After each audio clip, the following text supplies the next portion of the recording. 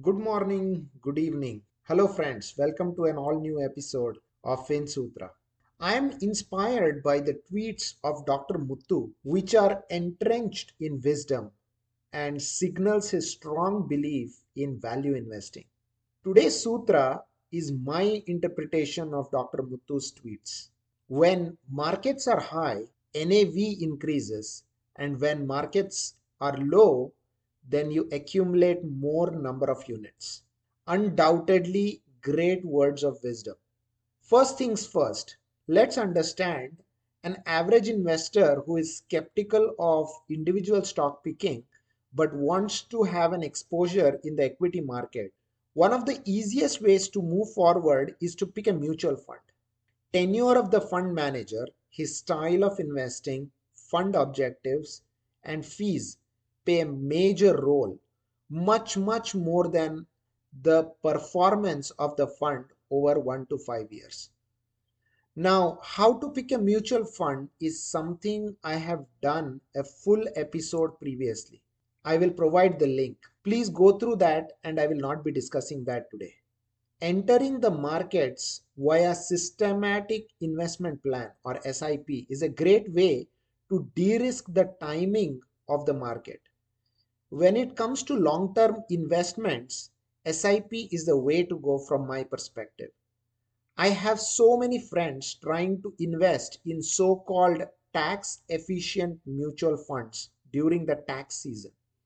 Now, if a lot of folks invest in these funds, which tend to focus on certain stocks, it's guaranteed that the stocks will rise and you will be getting an overvalued stock, which means bad price for your units.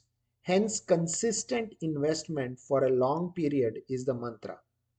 If you are seeing agents trying to sell mutual funds, stay away from them since that money is going to come out from your investments at a higher fees.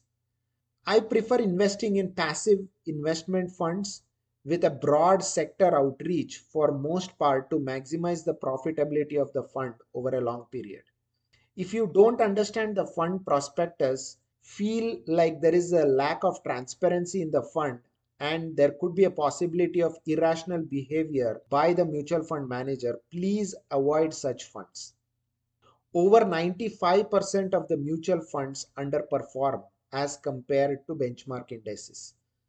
That leaves us to search for that 5% which will match the index or overperform.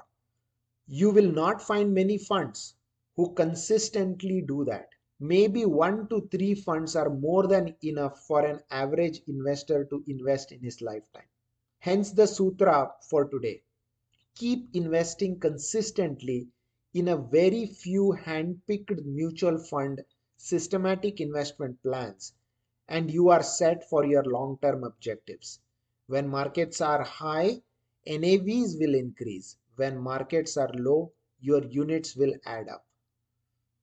Thank you. That's all for today when it comes to Mutual Fund Sutra. Look forward for an all new episode of Fin Sutra in upcoming days. Thank you. Bye bye.